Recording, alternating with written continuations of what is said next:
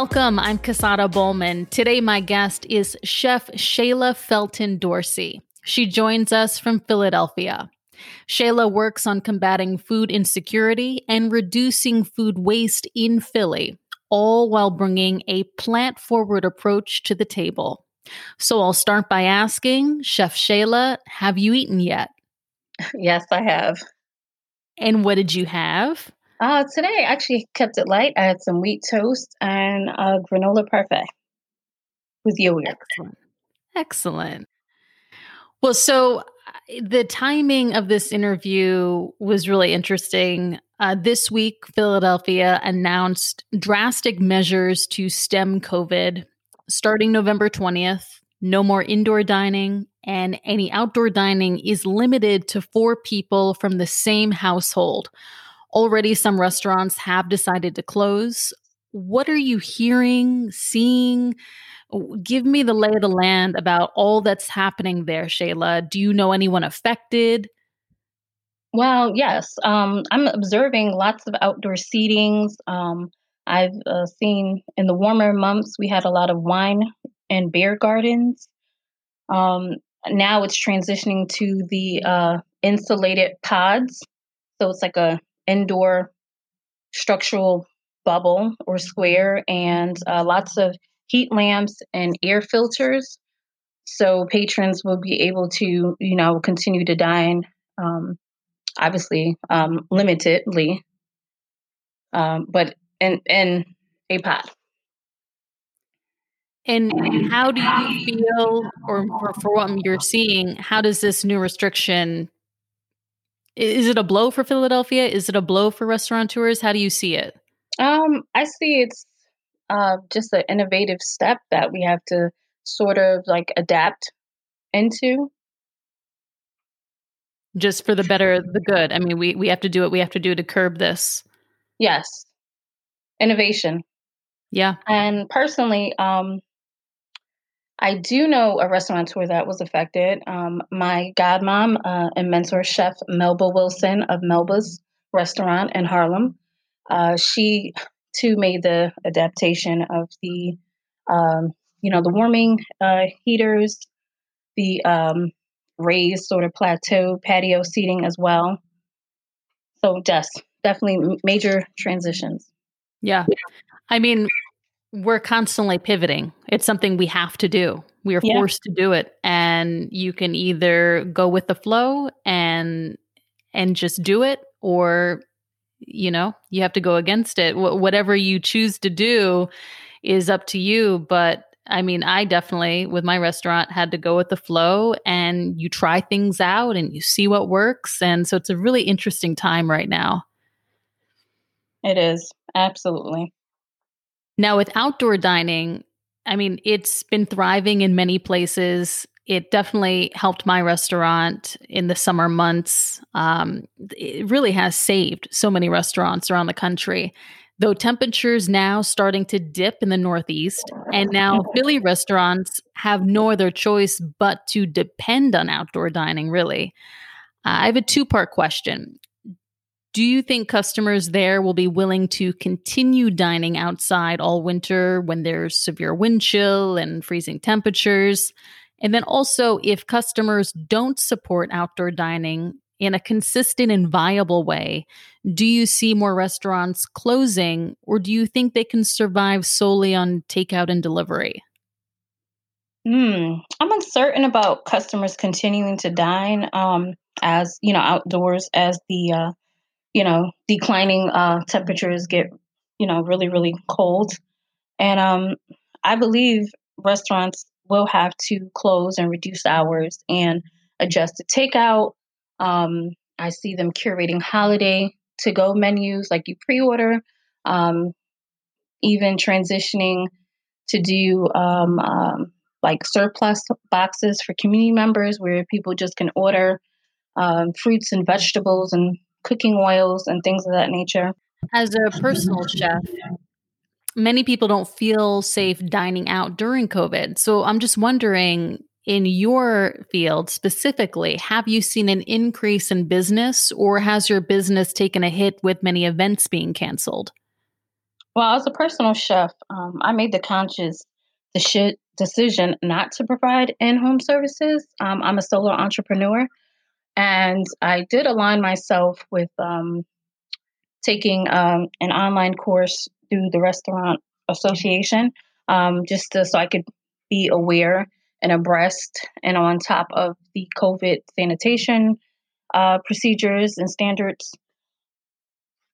So it just made me shift my perspective of being an entrepreneur and how my business can go like solely structured, not just focused on personal chef. So that ties in my culinary instruction work, um, volunteering, leaving time for self care. So really embracing the technology, really embracing Zoom, really embracing all the new levels that we as a society are leaning on right now. 100%. I have shifted into Zoom, Instagram, virtual bunches, collaboration, partnershiping, thinking forward into 2021. What would that look like if we continue to, obviously we'll be utilizing technology definitely going forward, but just getting more comfortable, on camera, on air, on podcasts. And you mentioned the different organizations that you volunteer with just now. With COVID and all the hardships and job losses, I can only imagine that food insecurity in Philly is on the rise. Can you tell us if that's the case or what you are seeing? And if yes, how you or other groups are helping to deal with this issue? Uh, Food insecurity is still a major problem in the city of Philadelphia. What I'm seeing is chefs feeding and supporting their communities. I'm seeing community fridges all around the city where different restaurants and just the community in general is supporting the community by donating meals and produce and eggs and milk and dairy. And it's just amazing. So with the community fridge, those I've been seeing those as well on almost every city. You see those working? Yes. I feel like they are too, because it's just such a direct and it's a direct tie for people, but it's also accessible and it's also almost like they're doing it on their own terms, you know? Yes. 100%. I agree. That's great. So do you think that Philly is going to get through this? Do you see, people really continuing to do this? Yes, I think Philadelphians, we are strong residents, and I do feel like with adaptation and revision of budgets and things of that nature, we will be able to get through this. You are the former Philadelphia chapter president of Just Call Me Chef, which is a sisterhood of mentoring, networking, and building community among African American women chefs. Are you seeing any trends in the culinary world when it comes to women of color that we should all know about? Well, I see my sisters sharing resources, collaborating, unifying, creating partnerships. I see them re strategizing their businesses, um, whether that's teaching online, selling merchandise, to go cookie boxes, um, culinary or food based entrepreneur pursuits with slogans, with t shirts and apparels, ebooks, recipes. That's exactly what I'm saying. And you see that it's working and you see that that's a viable amount of income for them? Yes, creating multiple streams of income, correct? Awesome. Well, also, what I find really interesting with you, Shayla, is you practice Reiki. And I find this interesting on so many levels, but one when it comes to the restaurant industry, because there's a ton of energy in the restaurant industry. We are constantly transferring energy and picking up customers' energy with every interaction. Sometimes it can be incredibly powerful and a lot to handle. I find that my team and I pick up on customers' energy almost immediately, and it can set the course of how the meal will play out. We're constantly navigating how to serve them without taking in their energy. it's a balancing act. And I was just so curious, have you experienced this? And if so, do you implement aspects of your Reiki training as a chef? Yes, absolutely. So, my intention when I enter any cooking or kitchen space, I try to center myself, take deep breaths, clear my energy, and just get really grounded and think of being highly intentional and put good intention into my food. I mean, it's so important. I think people sometimes forget, and I know you're aware, what that energy transference is real with the chef and how you're preparing food, and it quite literally is going into the consumer's body. It's so Yes, interesting. yes, the work is very sacred. So it's like my niche is curating intimate dining events. So it's like when I clear my schedule, my calendar, um, I'm really like solely focusing on the food, whether the beverages I'm preparing, the vibe and intention that I want my clients to experience. It's a whole experience, from I like candles, fresh flowers. Sometimes I burn, a little bit of incense, just to kind of bring that good aromatic into the space. It's a form of aromatherapy. So it's engaging all senses, all five of them: touch, taste, smell, your hearing. Completely. And I think that's kind of been washed away, throughout the years. And I mean, we have to go back kind of to our ancestors, like, for Mhm. example, I went to Mexico last year, for example, and they burned copal when I was checking into my room.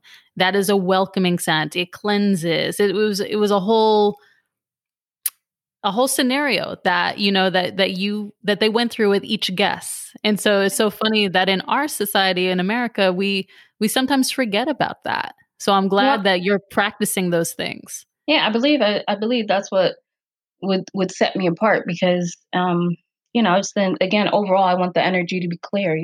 Like I inform the client, like I burn a little frankincense and myrrh to clean the air. I'll open up the window space to let fresh air in, and just being engaged, like solely present and aware. That my work is sacred. Like you said, they ingest my work. Quite literally. Yes.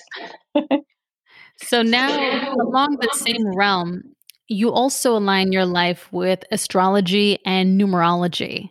And I just wanted to know if you have any general predictions for 2021 that you can share with us, or perhaps let us know how you align your life with astrology and numerology, and perhaps provide us with some basic tips so we can all do the same. Oh, well, I align my life with astrology and numerology by checking out the astrological forecast um, by accessing my birth chart. So everyone has one, and it's based on your sun, moon, rising, and planets, and etc. And I just like to open up my planner, maybe see what's going on, the planets, things of that nature. And as of numerology, I feel like sometimes we have numbers that repeatedly, come to us, or we might have dreams, and just symbolically, I try to align, my schedule as much as possible. Just when I know, I'll feel more in balance. So it's Com- definitely mind over matter. Completely. And for 2021 predictions, 2021 will be in numerology.